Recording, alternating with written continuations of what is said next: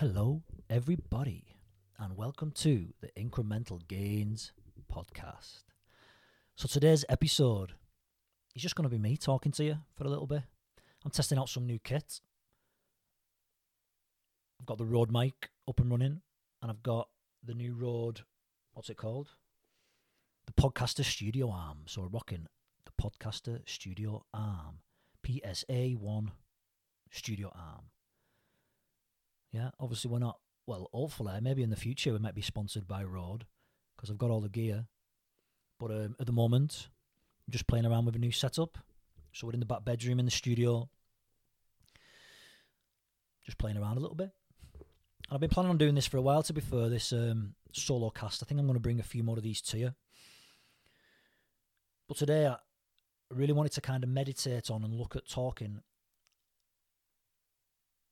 about the mental clutter. I've been reading a lot recently about the mental clutter that we have in our mind. I don't know if any of you are aware of minimalism and the guys who run the minimalism movement. There's a documentary on Netflix. There's books out. They've got a really popular blog. They talk about getting rid of the clutter that is in your house. They play a particular game that they spend 30 days, and each day over the 30 days they get rid of an item. That can be an item of clothing.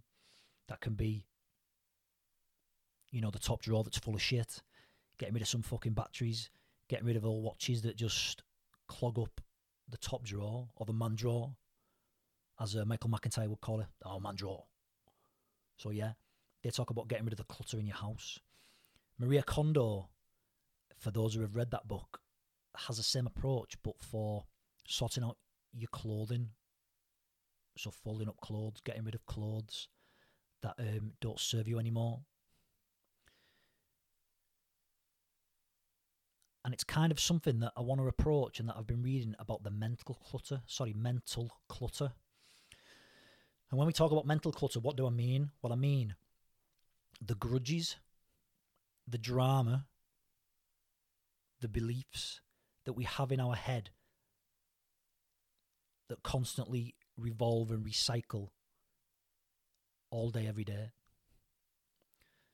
So that could be the person who necessarily you felt wronged you, maybe months ago, years ago. You still hold a grudge. The drama you get involved in, the gossip at work that you get involved in. How much energy, realistically, does that take up from other tasks that would enable you to become more fulfilled? I've just had a conversation with a good friend regarding this exact thing. It was actually spoken about on a podcast that I listened to as well with Tim Ferriss and Greg McKeown. I'm currently reading Effortless by Greg McKeown, and this is what kind of sparked me interest in it. To make things effortless, I'm going to be doing a review on Effortless as well in a few weeks, so we'll go in depth with that then. However, to do things that are effortless, having this mental clutter and this drama, getting involved in drama, whether that's on Facebook, on social media, in work, the gossip, over time, and you might not think it does, but over time, that drama takes up energy from things that you may consider more essential. That may be spending time with your kids, spending time with your husband, wife, partner. I found it this week, a real life example this week. I took a week off. I've had a week off with my wife. My wife booked a week off. I've had a week off, but I'm still training and coaching classes at jiu-jitsu. The energy that I've had this week coaching those classes, and again, it's something that I value highly, so I've always got energy to go and coach. But I've not had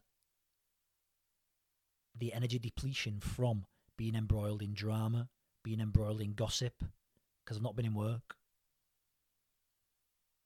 The mental clutter, whether that's worrying about things that are out of your control, I need to get better at that.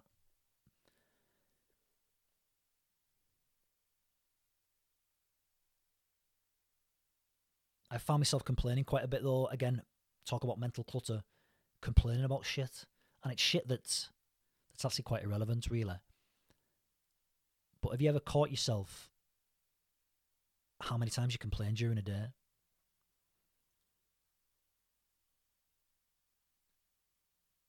I did actually try and keep count and keep myself accountable on how many times I did complain through the week.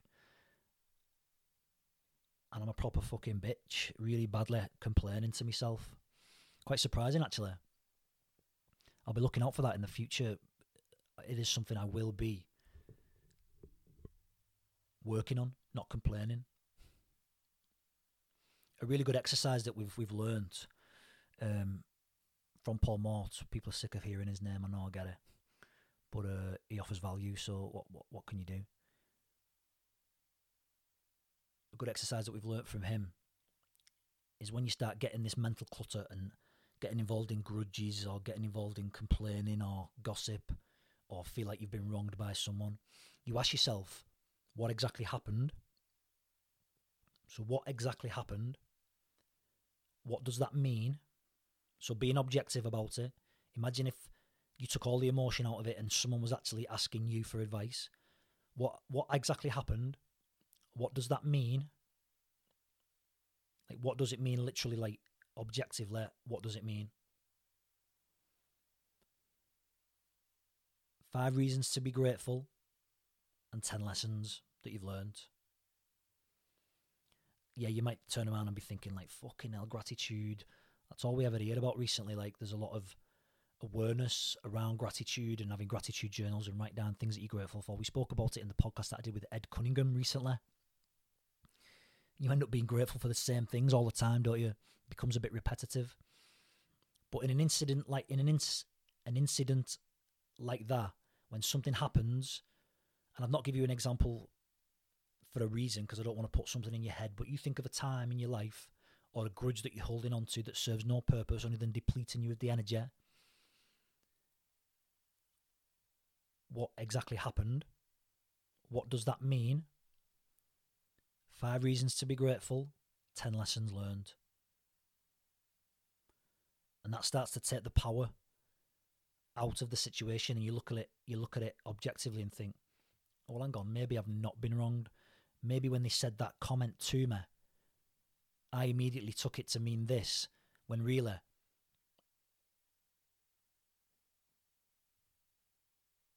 they might not have meant it that way. Another good thing is to look for evidence. So within that process, look for evidence for and against. Spoke about this before. Imagine you're a court of law. So say someone talks to you like you're a piece of shit, or you feel like they've spoken to you like you're a piece of shit. So what exactly happened? X said this. Without the emotional context. X said this. What does that mean? It means that either I'm tired, it could mean that I'm tired and I've took it the wrong way. It could mean that they're tired. Then you look for reasons to be grateful about it. And then 10 lessons you've learned. Just an interesting way of looking at things to try and reframe and get rid of this mental clutter.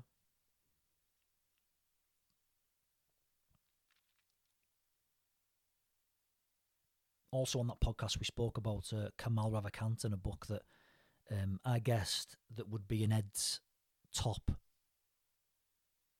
3 books that he's read so far this year. And in that, Naval riffs on the fact that we're not here for a very long time.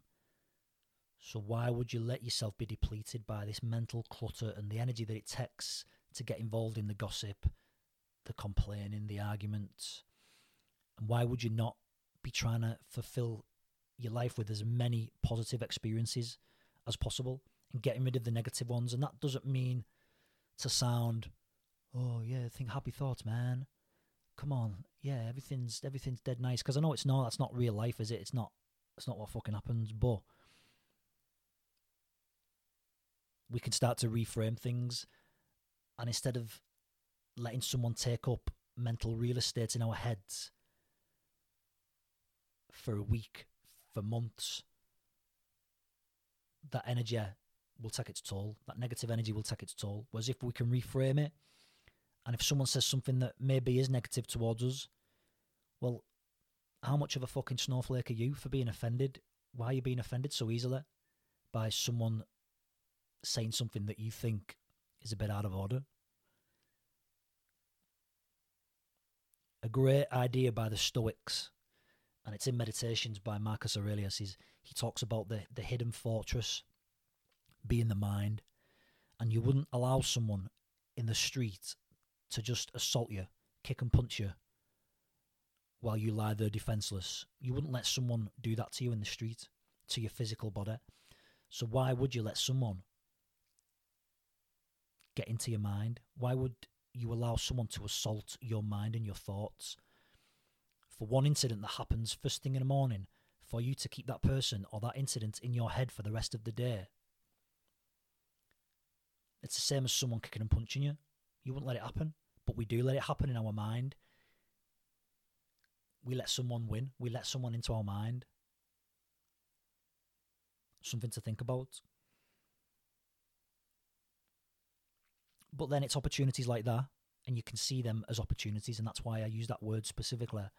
That is an opportunity maybe to learn. Anyone can be a teacher. Jeff Thompson would say that you can learn from anybody. Anybody is a teacher. So the person who's taking up that headspace and those negative thoughts, they could be your teacher. You can learn something from them. And that's an unlikely lesson, isn't it? An unlikely lesson to have from someone who you might fucking despise and who takes up thoughts in your head that you don't necessarily want. And that person has now become a teacher. So then you could be grateful for that person for giving you that lesson.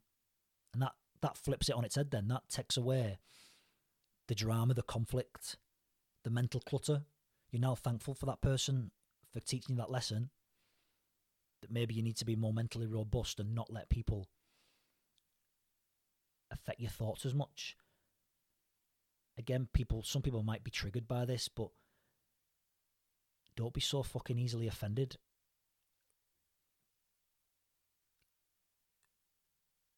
You decide how you feel about something.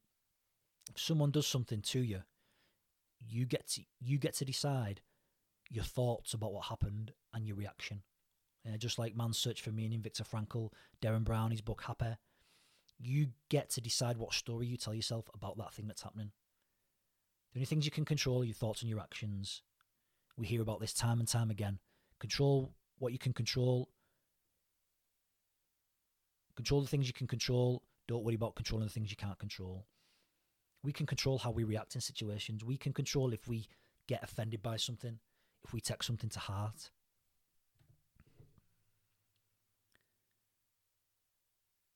So I think today it was just me all about getting that out and into a little riff, a little solo cast. It's something I've been thinking about for quite a while, and I often find, and this is going to sound really weird, that sometimes the right books come along at the right time. And for me recently, the people I've spoke to, Ed Cunningham on the podcast from I Need to Read, Naval Ravikant's book, Effortless by Greg McKeown. These books have come around at the right time. And the work I'm consistently doing with Paul Mort about protecting your energy.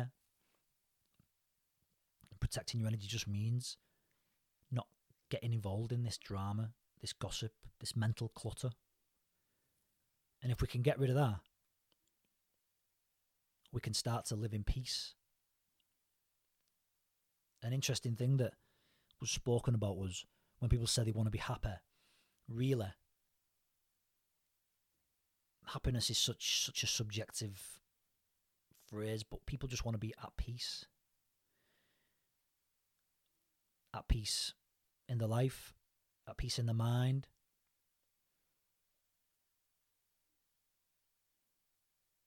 And I think being peaceful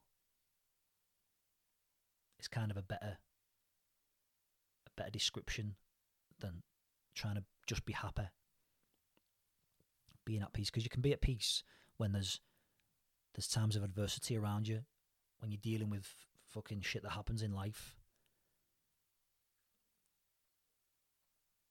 Being able to do that with a sense of peacefulness.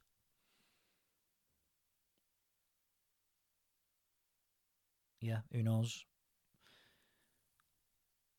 So what I want to do with these little solo casts, it's really, I love the way Jordan Peterson, and I'm by no means comparing myself to Jordan Peterson. Don't get me wrong, but I love the way Jordan Peterson, if you've ever listened to any of his lectures, it sounds like when he's delivering his lectures that he's not actually telling people. It makes it sound like he's trying to work it out himself. And that's what I want to try and do with these little solo casts. I by no means want this to sound like I'm telling you what to do. I'm giving you advice. Because unsolicited advice, there's nothing fucking worse than when someone hasn't asked for any advice and you feel like obliged to give it them. So for me, I'm taking a leaf out of Jordan Peterson's book and really trying to work something out. I'm just doing it. I'm just going to record it though, and maybe you get something from it. But it's for me to maybe work out this idea of challenging the beliefs and the complaining and the gossip and the drama that you do get involved in, and understanding that if I can get rid of that, I'll have so much more energy to put into things that I value more.